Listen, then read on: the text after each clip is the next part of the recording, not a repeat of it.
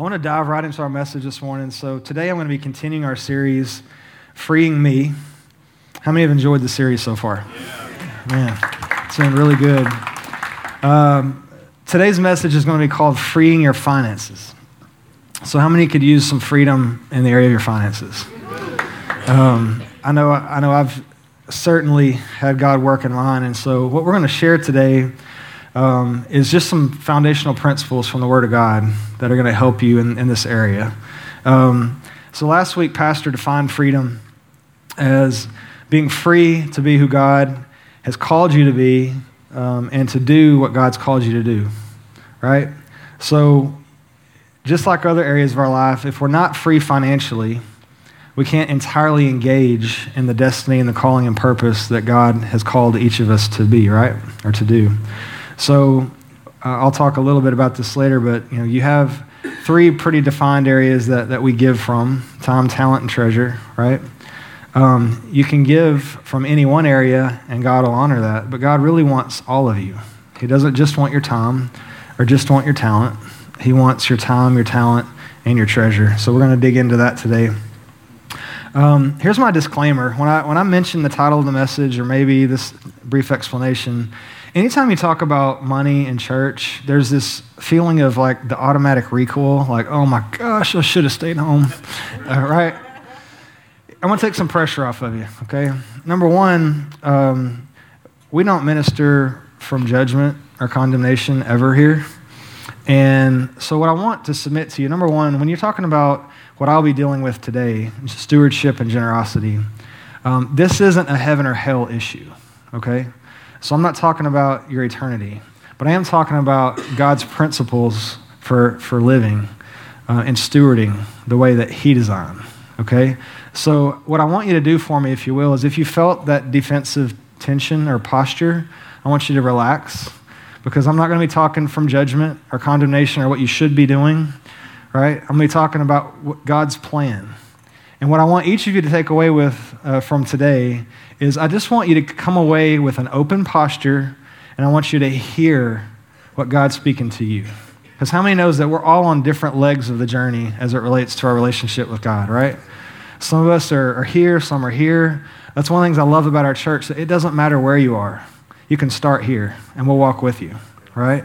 So do not hear condemnation, shame, guilt, any of that from me today, because that's not what's coming from here. What's coming from here is our desire for you to live your very best life for Him. Will you do that for me? Yeah. So everybody relax, take a deep breath. Let it all out. See how that tension just left the room, just right there. Most of you know our family's testimony. We've shared it before. I have about how we did pretty much everything wrong for roughly 10 years of our marriage. Elaine and I, she would amen me right here, that we did, we made all the classic mistakes that most people make. But over the last 8+, we began a journey way back there where we decided to give God all of it, and not just the parts that we wanted. But we truly began to lean on Him and lean into Him in the area of our stewardship. And what we've seen is nothing short of miraculous. God's worked miraculously. So I speak today from you from the vantage point of experience.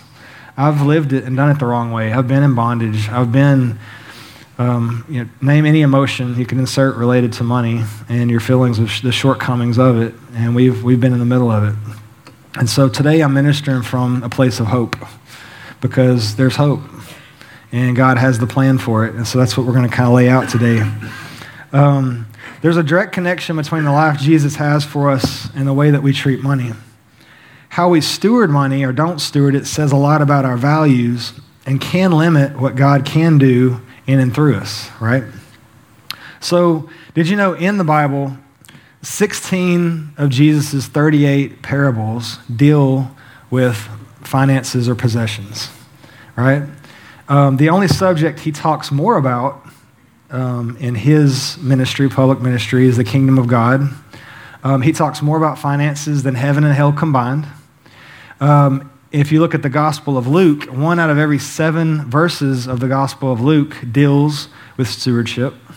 If you look at the Gospels as a whole, 1 out of every 10 verses in all of the Gospels deal with stewardship or finances and how to manage money and possessions. So it seems like it's really important to Jesus, would you say? That was his public ministry. That was what, directly from his mouth. Most of those words are in red. Amen? So why is it so important? Is it that Jesus needs your money? No. I mean, I know I'm like you guys. Sometimes the unsaid things are the things we never reconcile. But let's think about it for a second. Jesus doesn't really need our money. So what is he after? Let's look at Matthew 6:19 through 21 for the answer. Jesus says, his words, sorry. I've been trying to out-worship you guys, and it's been getting to me. All weekend, you guys have been phenomenal. Matthew 6:19 through 21. Do not store up for yourselves treasures on earth, where moths and vermin destroy, and where thieves break in and steal, but store up for yourselves treasures in heaven, where moths and vermin do not destroy, and where thieves do not break in and steal. Verse 21. For where your treasure is, there your heart will be also. So what's he after? Our heart. Why is our heart and our treasure so closely tied together? It is, right? So if you've ever, maybe you've invested some of your income before, maybe you had some money in the stock market, maybe you've bet on a sporting event, maybe pick something that kind of follows in line with that example. Where you place your money, right? Don't you pay a little closer attention to? So maybe your investment strategy changed and you started investing in a particular stock. All of a sudden, that stock becomes really important to you, doesn't it? Or maybe, you had a friendly wager with a friend on March Madness or something like that, and all of a sudden you're watching games that you care nothing about, right? That's kind of what we're alluding to. When as a human being, our relationship with money is closely tied to our heart. What God wants is for our heart to be in the kingdom, because if our treasure is in the kingdom, where's our heart going to follow? Right? It's going to follow him. If our treasure is outside of him, then there's a separation there, right? There's a division there. And God is all about unity in the kingdom, right? Our salvation, similarly, if you look back, at the foundation of the world, God could have just as easily made Adam and Eve robots, right? That loved him and that they were pre-wired to give. Right? He could have done that to all of us. If he really just wanted obedience, he could have wired us all up to do those things. Right? Amen? Why did he not do that? Why did he give us a free will? Because in any relationship, you have to have choice. He wants us to choose him. And just like with our salvation, he wants us to choose him because we love him, not because of duty or obligation. Right? It's exactly the same in our finances. He wants us to choose to do it his way financially because he knows that if we do, we're doing it motivated from love and obedience, right? So today we're going to unpack, I've missed a note here I wanted to share with you. So on the subject of Jesus and God needing our money, if he really wanted it, if he decided in this moment, hey, you know what? I really want Gary Don's money. He would take it, and there would be a little greasy spot left where he was sitting. Right? Creator of the universe, God of everything, right? The Alpha, the Omega. But that's not what it's about. It's about his desire and pursuit of us in our heart. Amen? So we're going to look at 3 foundational principles today taken directly from your Bible that we kind of consider the first steps in stewardship, which also, by the way, happen to be exactly how we steward this church. So look no further than your leadership because we handle our affairs this way. So how many of you know that if you spread a lie, tell a myth loud enough, long enough, with enough repetition, sophistication, even an ad budget, that eventually people will start to believe it's true? Do we live in that culture today? I'm not going to fray into politics, but on either side of that equation, you have that effect. If they know that those things aren't true, but if we say them long enough, with enough repetition, eventually like people go, yeah, I believe that. Why do they believe that? Because they want to believe that, right? It's really the same thing in our culture. And so I kind of compiled a couple of examples for you to underline this point. So up until about 2015, Subway's footlong was only about 11 inches. We thought it was a foot long, right? But we were wrong. We'd been lied to. And around 2015, apparently somebody got to missing that inch of their sandwich and sued Subway, and so Subway figured out a way to get that to 12 inches, okay? All right, but marketed as a foot long, really 11 inches, okay? In the 1960s, how many remember Pall Mall cigarettes? Okay? There was an ad that came out featuring Santa Claus smoking on a Pall Mall, professing that it cured sore throats. And people believed it. Why? Because they put it out there enough, long enough, strong enough that people started eventually thinking that must be true. No scientific evidence to that fact, but that really wasn't what they were going after at that point, right? Think about Axe body spray and shower gel. They infer that by use of their product, all of a sudden you'll be more attractive to the opposite sex, right? Now, as an interesting side note, I will say this. I'm around a lot of teenage boys these days, and if they weren't using anything before and they started using Axe, then maybe there is some merit to that conversation, right? However, you all know as well as I do that just using Axe body spray or shower gel isn't going to change one iota your attractiveness to the opposite sex, right? At least that's my deeply held belief. So how many would know that truth is not relative? Right? We live in a culture that's very different from that. We feel like we can kind of create our own truth, right? I want you to participate in a little fun illustration real quick. So here's what I'm going to do. I'm going to count to 3. With your eyes closed, I want all of you to point whatever direction you think is north, okay? Close your eyes. You have to play or I'll call on you, okay? Count to 3. On the count of 3, point. You can be wrong, but you just can't not play, okay? Ready? 1, 2, 3, point. Or look up. You know, a lot of you did pretty well. Now, I saw some of you do this number. But according to my compass, north is right through there. Hey, good job. That was pretty good. I'm not going to lie. But if you understand compasses and you understand direction, when Pastor Marty started flying early on, I was flying with him some, and so he kind of talked me through some of this. But how many understand, and especially in the aviation world, you can be locked onto a direction, say true north. If you vary even 1 degree, then by the time you get to your destination, you can be miles off course, right? So it's not good enough to be close. It's like horseshoes and hand grenades, right? It's not good enough to be, I'm kind of sort of headed that general direction. We need to be locked on true north, right? What is true north for us? It's our Bible. It's irrefutable, right? It's not relative. In our culture, for you guys that didn't hit true north, I would tell you, you're wrong. And in our culture, we don't hear that a lot, do we?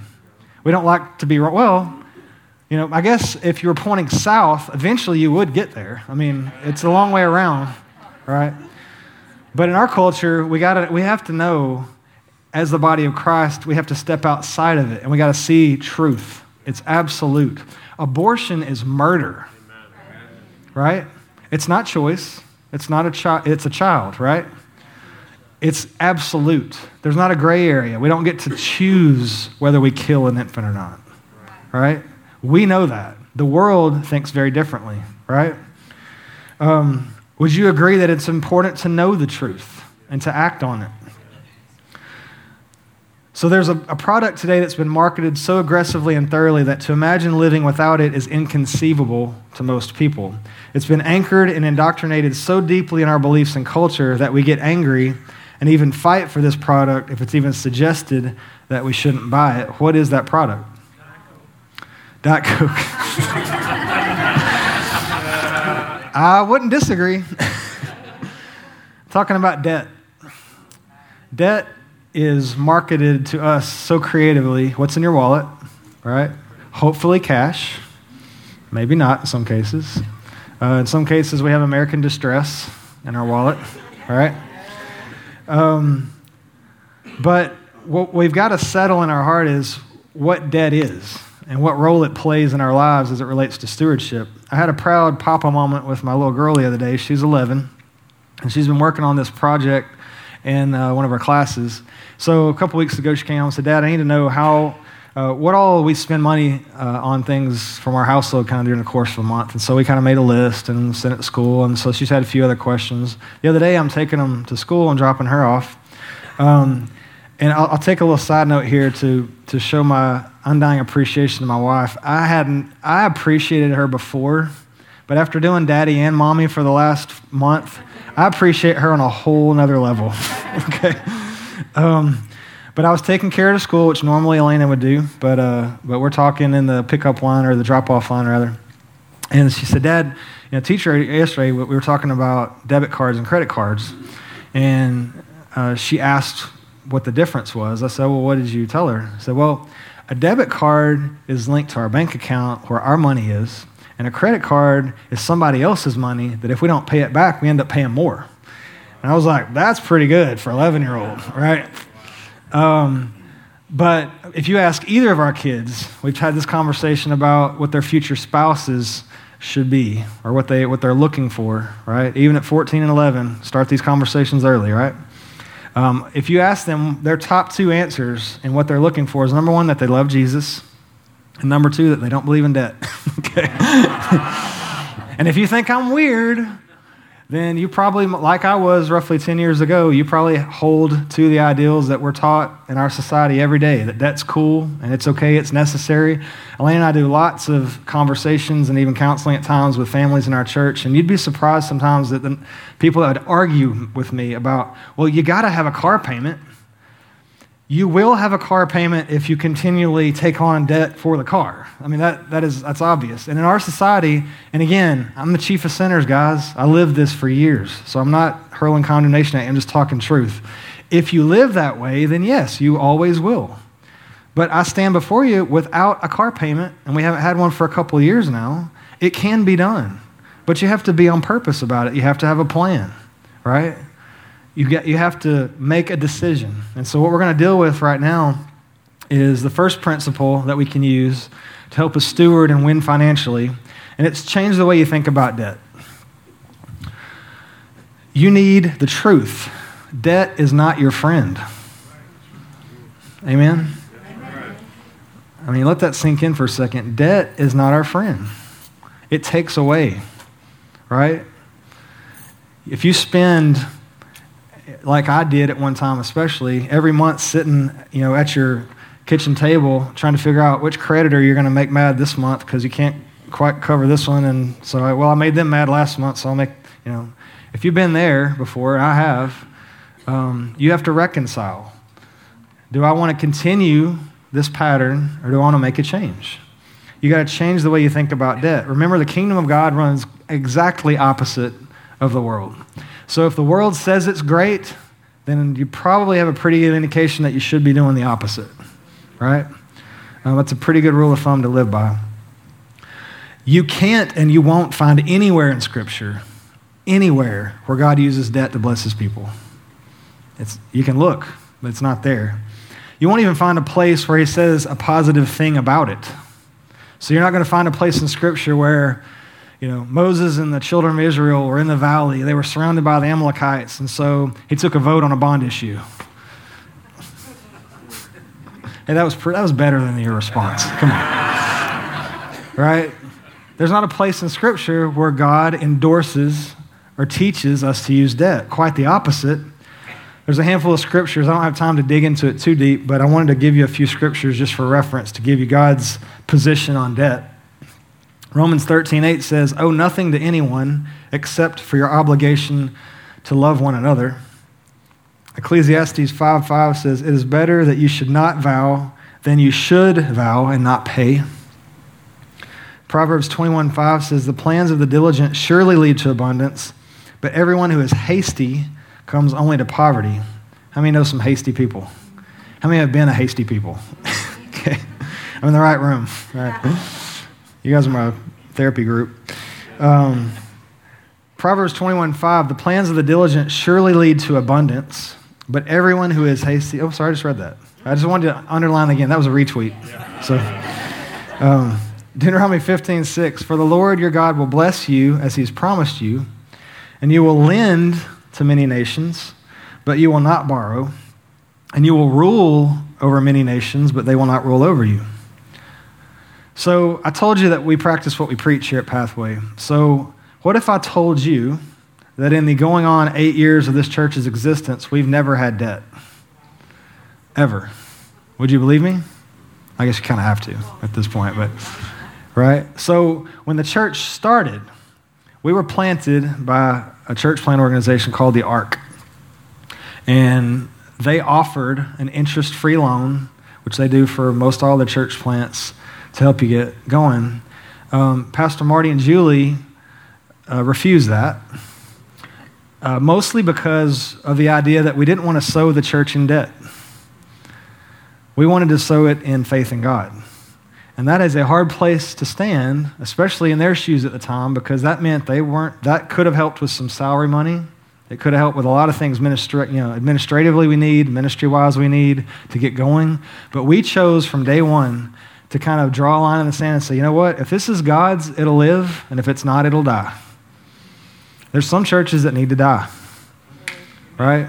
And I don't say that in mean-spirited. I'm just saying if they're having to fund themselves continually with debt, then you need to revisit what it is you're about, and what the impact of what you're doing is having. We are just crazy enough to believe that if God is in this thing, he's going to underwrite it. And he's done it over and over and over again. We know it. It's in our DNA now. If you look at when we moved from the Ramada to here, I think you've heard us talk about it before, we had 20,000 or so in hand. If you saw what this building looked like when we first took ownership of it or first started leasing it, then you would understand that it was a train wreck. There was nappy, ugly flooring, and there was some puce coloring, and there was these gaudy columns, and the bathrooms were a disaster, and it was going to take a lot. And in that discussion, we talked about, we could take out a small note to do some of these things, and ultimately we came back to day one's kind of proclamation of, what, we're just going to trust God. So we made a list of everything we needed, and we prayed over that. And within a month, I believe, through you guys, through our people, God provided $130,000+ to do everything that we needed and more. That's how God's system works, by the way. He gives through his people to accomplish his work, right? Then, fast forward to last year, we needed $400,000 to buy our future home out on 259. So we put that need in front of you guys, and we pray. And in 3 weeks, you guys come up with $834,000 to pay cash for that land and put roughly $500,000 away for the future building. That through you. I have never seen that. Okay? I've been in church my whole life. I still don't understand that. But it is a part of our DNA. It's a part of our culture. So why, in this moment, would we suddenly, because we've had people talking about this with us already, you can do this note, you can do this and all this, and if you got to this percentage, et cetera. Why at this stage in the game do you think we would suddenly change our viewpoint? Because it's just money to God, right? Just because the amount has changed doesn't mean that his principles are less valid, right? Whether it's 800,000 or it's 5 million, he's got it. And guess what? He wants to give it through you. Amen. I'd rather participate in his system, right? Our church is phenomenally blessed. Guys, we've never had need for anything. Every time we have had a need, God has met us. So our faith is strong. We know, again, if God wants this church to grow, which so far he has, and if he wants us to build and to grow in another location, guess what he's going to keep doing? He's going to keep giving through his people to accomplish his will, right? So the way we feel about this conversation is if we suddenly decide, hey, we got it from here, God. You've done real well up to this point, but we're going to give you some time off. Then we circumvent his system.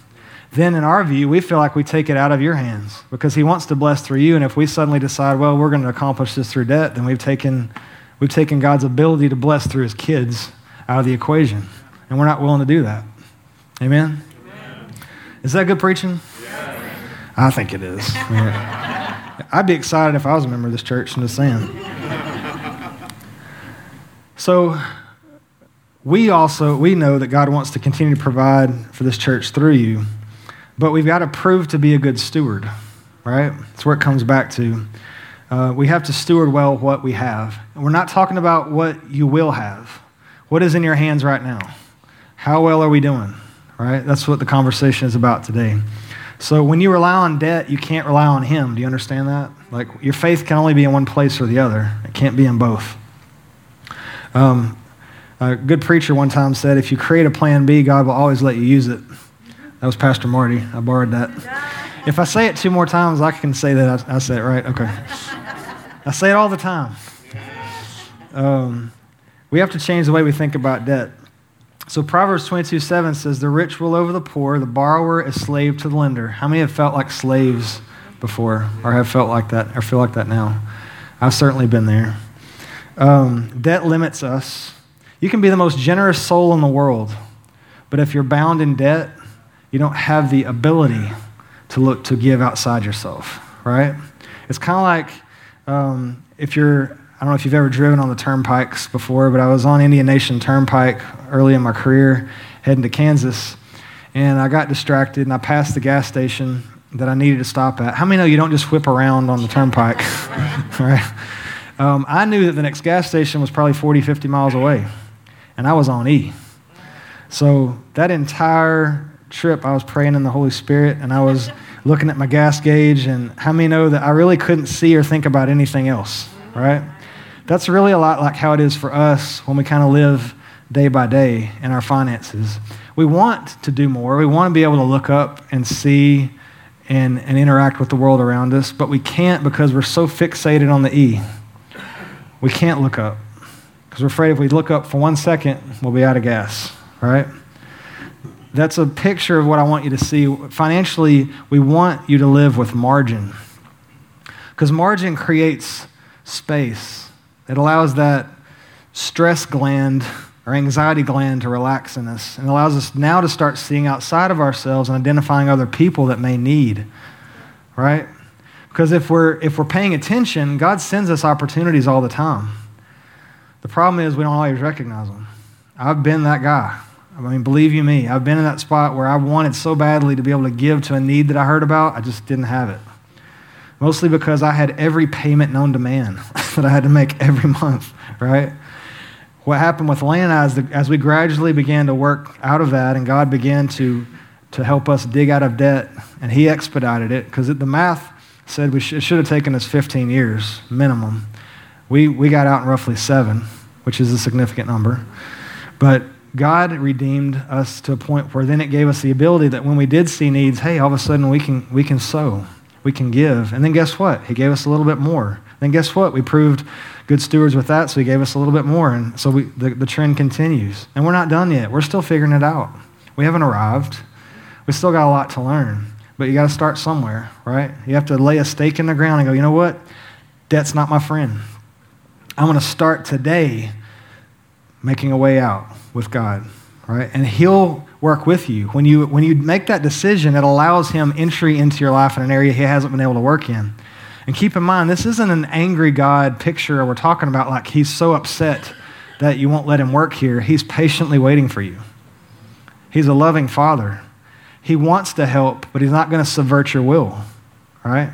As soon as you allow him that entry point, he steps in and he starts working. And God's system doesn't work like the world's system. It doesn't. God's system goes against logic. You know why? Because it's supernatural. You step into his economy, it's not A minus B equals C. He can bless. He opens up windows of heaven, right? You've heard all the scriptures.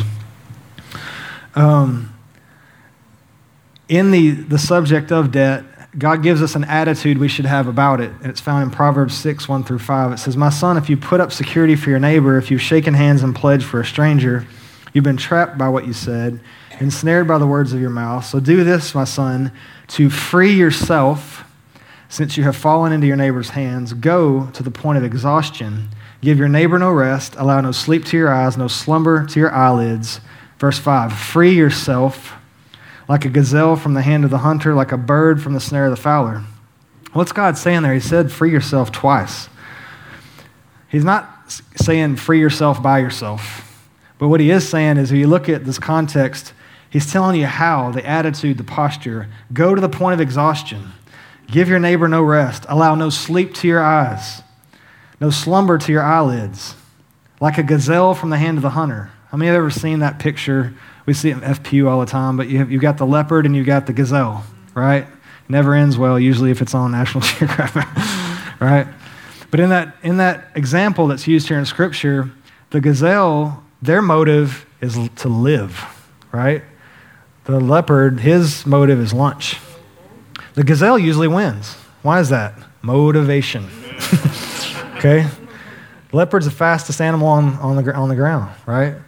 We've got to have an attitude and a posture, number one, that debt is a lie, and we've got to free ourselves, which means we've got to make a conscious decision and put some action with it to run the other way, right? When you do that, God has an entry point to step in with you and help you navigate that field ahead. Amen? But we got to wake up. It says, allow no sleep to your eyes, no slumber to your eyelids. By the way, we counsel quite a lot of people here on this subject. And when you talk about debt, usually when we're talking about debt versus tithing, giving, etc., the assumption is always, at least I've gotten this multiple times, is, okay, Pastor Mark, I see what you're saying, so let me work really hard to get us out of debt, and then when I get us out of debt, I'll start tithing and giving. Doesn't work that way. All right, but it's simple math, Pastor Mark. If I already don't have enough, and you're asking me to give, how am I ever going to get out of debt? You know the answer? God. Because his economy doesn't work on the economy of the world, right? I've seen it too much, guys. I've lived it. I've watched him work. I've watched him help us out of all kinds of situations, financially and otherwise. We've seen people in this church walk through things where God exponentially blessed them through seasons of their lives when they got this right. So you'll never convince me that it doesn't work because I've seen it too much, right? But in God's economy, when you give first in faith, like he did, he gave Jesus first, right? He didn't know the weight of the world or the population of the world. He knew that there were going to be people reject him, but he gave anyway, right? He gave him faith first, right? Same with our finances. We give him faith, and finances is so much smaller of a deal, let's be honest, right? If we give first, guess what? 90% blessed will always go immensely further than 100% not. And you may say, well, God's not going to curse my finances. No, he's not. But when you don't redeem it, it lives under the curse, right? It's not him cursing it.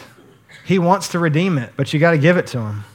And it's the first 10%. It's not if we get done paying bills at the end of the month and if there happens to be enough left, we'll give that. That's not how it works either, right? Anytime you talk about tithing, you just feel like this little tension that kind of, right? Because the reality is 2 to 3% of evangelical Christians tithe. Does that surprise you? This church is tremendously more generous than that. I can tell you that because I work in that realm in my everyday work with the church. This is the most generous church I've ever been a part of. Ever. Okay? You guys are crazy generous people, right? But some of us still have some work to do, right? We need to take some next steps. And so tithing and giving comes first. Stewardship comes first. It's a matter of the heart. So principle number 2, change the way you think about giving.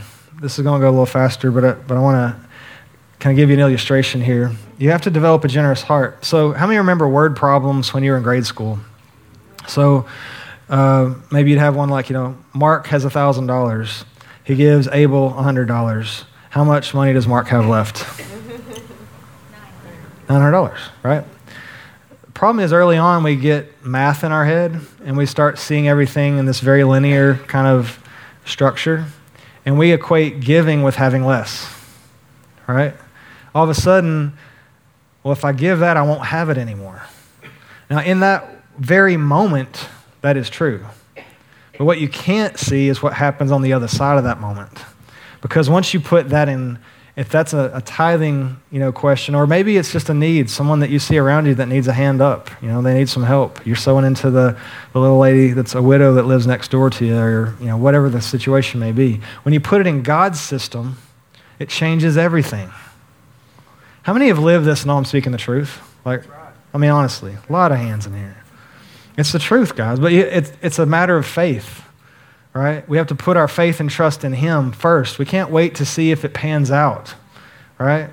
We got to trust Him first. God is generous. I mentioned He gave His Son first in faith. A lot of people sometimes don't understand the significance of that, though. They think that, well, God's this kind of theological, mystical being, and it wasn't a big deal for Him. Let me tell you, God loves with a capacity that you or I can't understand. His Son meant more to Him than any of our earthly children could possibly mean to us, and I know how I feel about my kids, right? It was the hardest thing He ever had to do, send Jesus to the cross. But He was willing to do it for us. If He was willing to send His Son to the cross for us, then I'd challenge that we should be willing to do anything and everything that He asks us to do to live for Him, right? To submit our lives to Him. And that includes this so petty of a thing called our finances. Guys, on the scale of eternity, we live forever. There isn't a scale. Our life on earth is like that. What we do here matters, right? But we've got to do it God's way.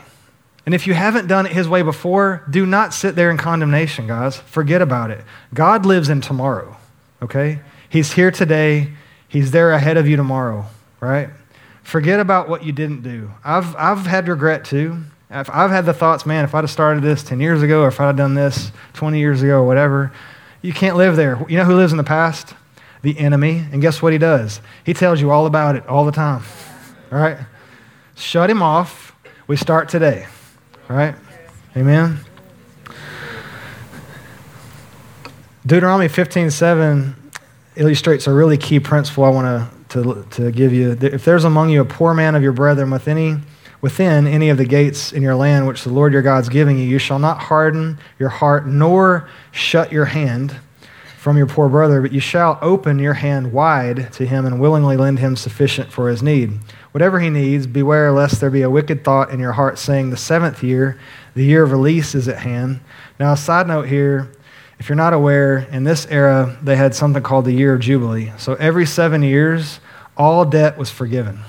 How many would like to revisit that era? What if I told you you could? In God's system, it works differently. Now, in our natural world that we live in now, that's not the case. But I can tell you that the journey my wife and I took should have taken roughly 15 years, but somehow it only took about 7. I would submit to you that when you do it God's way, there is a year of Jubilee for you, right? We got to do it His way, though, right? Verse 10, you shall surely give to Him, and your heart should not be grieved when you give, because of this thing the Lord God will bless you in all of your works and in all to which you put your hand. So you hear in that scripture, in that passage, verse 7, it talks about don't harden your heart or shut your hand. So how many knows this is an international symbol, right? If you do this, what are you saying? I'm angry, right? I'm greedy. If you do this in a lot of places, you better be ready to swing it, right? Everybody knows what that means. But where's the problem with a closed fist? I can't get anything into it, and I can't get anything out of it, right? God wants us to live. He talks here in verse 8, but you shall open your hand wide. He didn't say just open it a little, right? He said, like, as wide as you, and I'm not as flexible as my wife. Her fingers go way back, so she can be more generous than me, but as wide as you can have them. The kingdom works this way. God puts money in the open hand, and you give from the open hand. If at any point there's a clenched fist on either side, guess what happens? It stops up the flow, right? We want to the attitude of our heart needs to be a fully opened hand. Open your hands wide, all right? Generosity is a heart issue. A closed hand is a result of a hardened heart. We want our hearts to be soft and malleable and open to what God's speaking to us. That's why I asked you today just to hear him. If you hear nothing I say, hear what the Holy Spirit's speaking to you through some of what we're sharing today. We need to develop a generous heart. Tithing, when you talk about this subject in church, I grew up in a culture that felt very judgmental all the time, to be honest with you. I felt shamed a lot on this subject, shamed into giving even. How many have ever been to that church? All right. Most of us probably have, if you live in the Bible Belt or been here for any length of time. The important thing about this revelation is that it comes from your heart, because it matters what your motive is. If your motive is to do it just out of duty or obligation, you shouldn't do it, honestly. You want the motive to be from a place of obedience and love to the Father. You want it to come from a place of freedom, right? Jesus only directed us specifically in Scripture to give one way. If you look at Matthew 23 through 24, this is where he's talking to the scribes and Pharisees, some of his favorite people. He said, "Woe to you, scribes and Pharisees, hypocrites! For you tithe mint and dill and cumin, have neglected the weightier matters of the law, justice and mercy and faithfulness. These you ought to have done without neglecting the others." What he's saying is, you tithe all the way down to the spice rack, which you should have done, but you ignore these other things. So what is he saying there? You should tithe. That's Jesus' words. I have people ask me about that in Scripture. That's the Scripture that Jesus indicates that we should. Right? And if there's no other reason in Scripture or other place in Scripture, when our Savior says that we should do something, I think we should consider it, right? Again, we're not all there today, and I recognize that fact, but what I'm asking you to do is pray about it. Ask God what he's got for you, where you're at in the journey. Because one of the things I love about our church is it doesn't matter where you are. We're going to walk with you at whatever leg the journey you're in, and we'll help you, we'll provide you resources, we'll pray with you, right? Let us come alongside you there. So we got to change the way we think about debt. We got to change the way we think about giving and generosity. And finally, we got to steward like it's all God's. Why? Because it's all God's. Right? We see stewardship as taking care of money like it's ours. Right? God sees stewardship as of taking care of it as if it's his. Psalm 24:1 helps us answer this question a little bit. The earth is the Lord's and everything in it. The world and all its people belong to him. So if we belong to him, everything that we have belongs to him, right? If you're like my pop, and I think Pastor Marty's stated this before, but he had this saying he liked to say quite often, God owns the cattle on 1,000 hills, the hills and all the taters underneath, right? He owns it all. And I've had people argue with me, well, I work and I make my money. It's mine. Let's think about that. You were bought with a price, right? If you're God's kid, he purchased you. He purchased your salvation. This scripture kind of gives us the indication. The earth is the Lord's, everything in it, the world and all its people belong to him. Anything that you have is his. Any ability that you have is his. The ability to gain wealth is from him. And you can argue it till you're blue in the face and you'll be wrong all day long, okay? It's all his. It either is or it isn't, right? There's no middle ground. I love this illustration. I've used it before, but I wanted to underline it today. The King James Version of the Bible was commissioned in 1604, okay? This is during the medieval era. So think Braveheart. That's the era that this happened in. Ironically, his famous phrase, freedom. We're talking about freedom today. But during this era, you would have the lord of the realm or the lord of the castle. And this guy would be he would reign over usually a 2 to 3 county area. He would always appoint a steward, and the steward would represent the Lord. The steward didn't own anything. Everything that he was given came from the Lord, but he was responsible for executing and carrying out the Lord's wishes and executing business and transact it from the Lord of the realm's direction. Sound familiar? He managed the castle, the realm's finances. He ran the general household administration. He organized large events. He organized the workforce. When the lords left the castle, they left the stewards in charge. Now, what's interesting to note here is as the steward would prove himself worthy and trustworthy, the lord of the realm would give him more responsibility. If the steward proved to be untrustworthy or unreliable, usually that steward would be pulled back in and sometimes relegated back into the ranks of the servants. Okay? What we want to be is stewards, right? We all, in the lifetime, like I've heard this statistic before, and I did the math on it to make sure it's true, but in our lives as Americans, okay, we are going to, at some point in our households, over the course of our lives, we're going to have roughly $3 to $10 million pass through our hands. Does that number surprise you a little bit? Check the math. It's probably more than that in most cases. But we're going to have $3 to $10 million pass through our hands. What are we doing with it? It's up to us to steward it well, right? Again, if you haven't before, don't sweat it. You're not accountable for that today. What we're talking about is the decisions that you make from today forward. Amen? Do you know that God has trust issues? Think about that for a second. Right? He wants to trust us in this area, but he's not going to do it until we show that we can be trustworthy.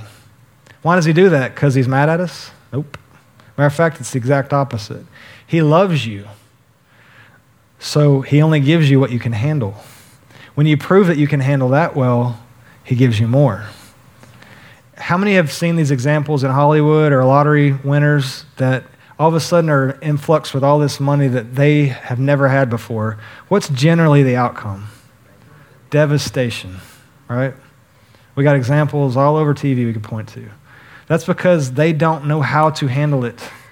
If God had given me some abundance back in the days, early in Elaine and I's marriage, I would have made a train wreck out of it because I didn't know how to handle it. God knew that. He's a good father, right? When you prove that you can handle it, he walks with you. He observes, just like the parables in the Bible.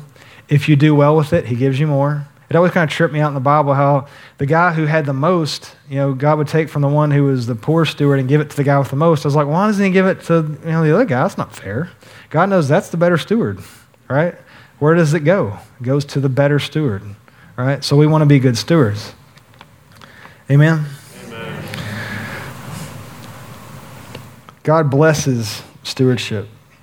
And Luke 16:10 kind of underlines that whoever can be trusted with very little can also be trusted with much, and whoever is dishonest with very little will also be dishonest with much. Dishonest literally means unrighteous or not God's way. We want to do it God's way, amen? The way you win financially is by realizing whose money it is and treating it like it's all his because it is all his, right? As we close, guys, I want to just kind of underline the fact that if our finances aren't free, we're not free.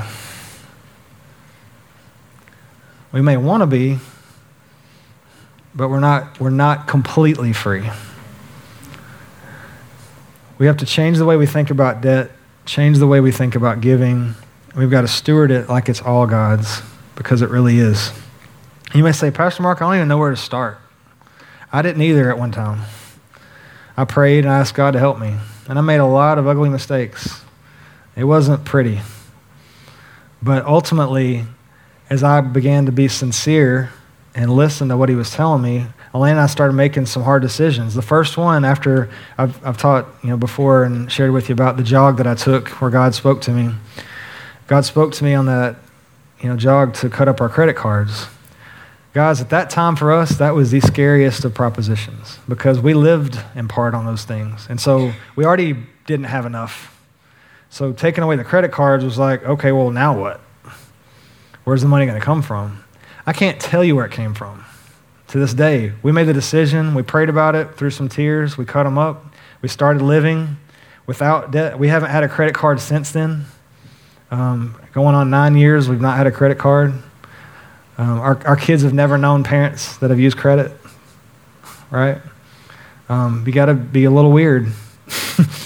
You got to be willing to be a little weird that way. But it's a decision you got to make, and so there's a lot of next steps you can take. We're going to have FPU life groups that are going to start up this next semester, right? We're going to have, you could do what I did. I read The Total Money Makeover. It was one of the first things I did when God started kind of rewiring my brain around this subject. There's financial counseling. That, you can stop using debt. That's a good first step. It's a hard step, I admit, if you were used to doing that like we were. But maybe like these 45 other families this year that have given here for the very first time, maybe your next step is giving. We understand the significance of that, so that's not lost on us. When people trust a church and begin giving at the church, we know that's a big deal, all right? Because we've been a part of some crazy churches that didn't steward well, all kinds of messed up stuff, all right? We steward well. We manage your resources that you put in our hands very, very well. We work very hard to make sure they get exactly to the places that they're supposed to and that it's maximizing ministry impact. We regularly give, every month we give to missions efforts, and we're here in a month or so. Pastor Maury's going to be headed to Honduras to speak to some pastors in Honduras, the ministry school that he and Julie founded. There's a ministry here in town that we give money to that helps coach and live and work with young ladies to move them away from abortion. If you give here, you're a part of that. I asked one of our missionaries this week to send me some numbers to share with you. How many of you know Danny and Peggy Thornton? Love them. If you know them, you love them. I asked him, I said, hey, could you send me a few numbers to share with our people this weekend? He sent me a spreadsheet. That's the kind of guy he is if you know him. But you guys, from day one, we've taken 10% of everything that comes through our doors is immediately put into outreach, and we find ways to sow that into the kingdom. And so if you've given to Pathway, you have direct ownership in this today, all right? I want to share these with you. So he does conferences in places like El Salvador, Ecuador, Philippines, Mexico, Colombia, Peru. Last year, they did 9 conferences. They discipled 2,821 students, comprised of churches that were a part of it, of more than 265 churches. And they saw, last year in 2016, 9,470 souls come to Christ. If you gave here, you get a share in that. When you get to heaven, you're going to have people come up to you that you don't even know and never have met. And they're going to look at you and say, thank you. How does that work? I don't know. I don't. I know it's true because God's kingdom's set up that way. Danny also sent me numbers for this year, and this is just in 3 months, really two months of crusades. They've had 1,358 students discipled, and they've had 6,665 people come to Jesus just this year. Guys, this is why it's important, right? This is why giving matters. Why this little sliver of life that we have to live here, that's why it matters. So if our ministry team will come down, I'm going to close this out in prayer. Father, we just thank you so much for your word that is absolute, that is irrefutable, and that is our true north. And I pray today, Father, that as I've ministered, that the seed that we planted would take root and grow. I pray for boldness to come upon your people today, for them to make decisions, to make new decisions in their life. They're going to yield eternal impact. I just pray your blessing on them, that as they come and as we leave today, that you'd be with them, that your blessings would overtake them. that you would enlarge their territory, that you give them everything that they need to serve you with all their heart, body, soul, and mind. We thank you in Jesus' name. Amen.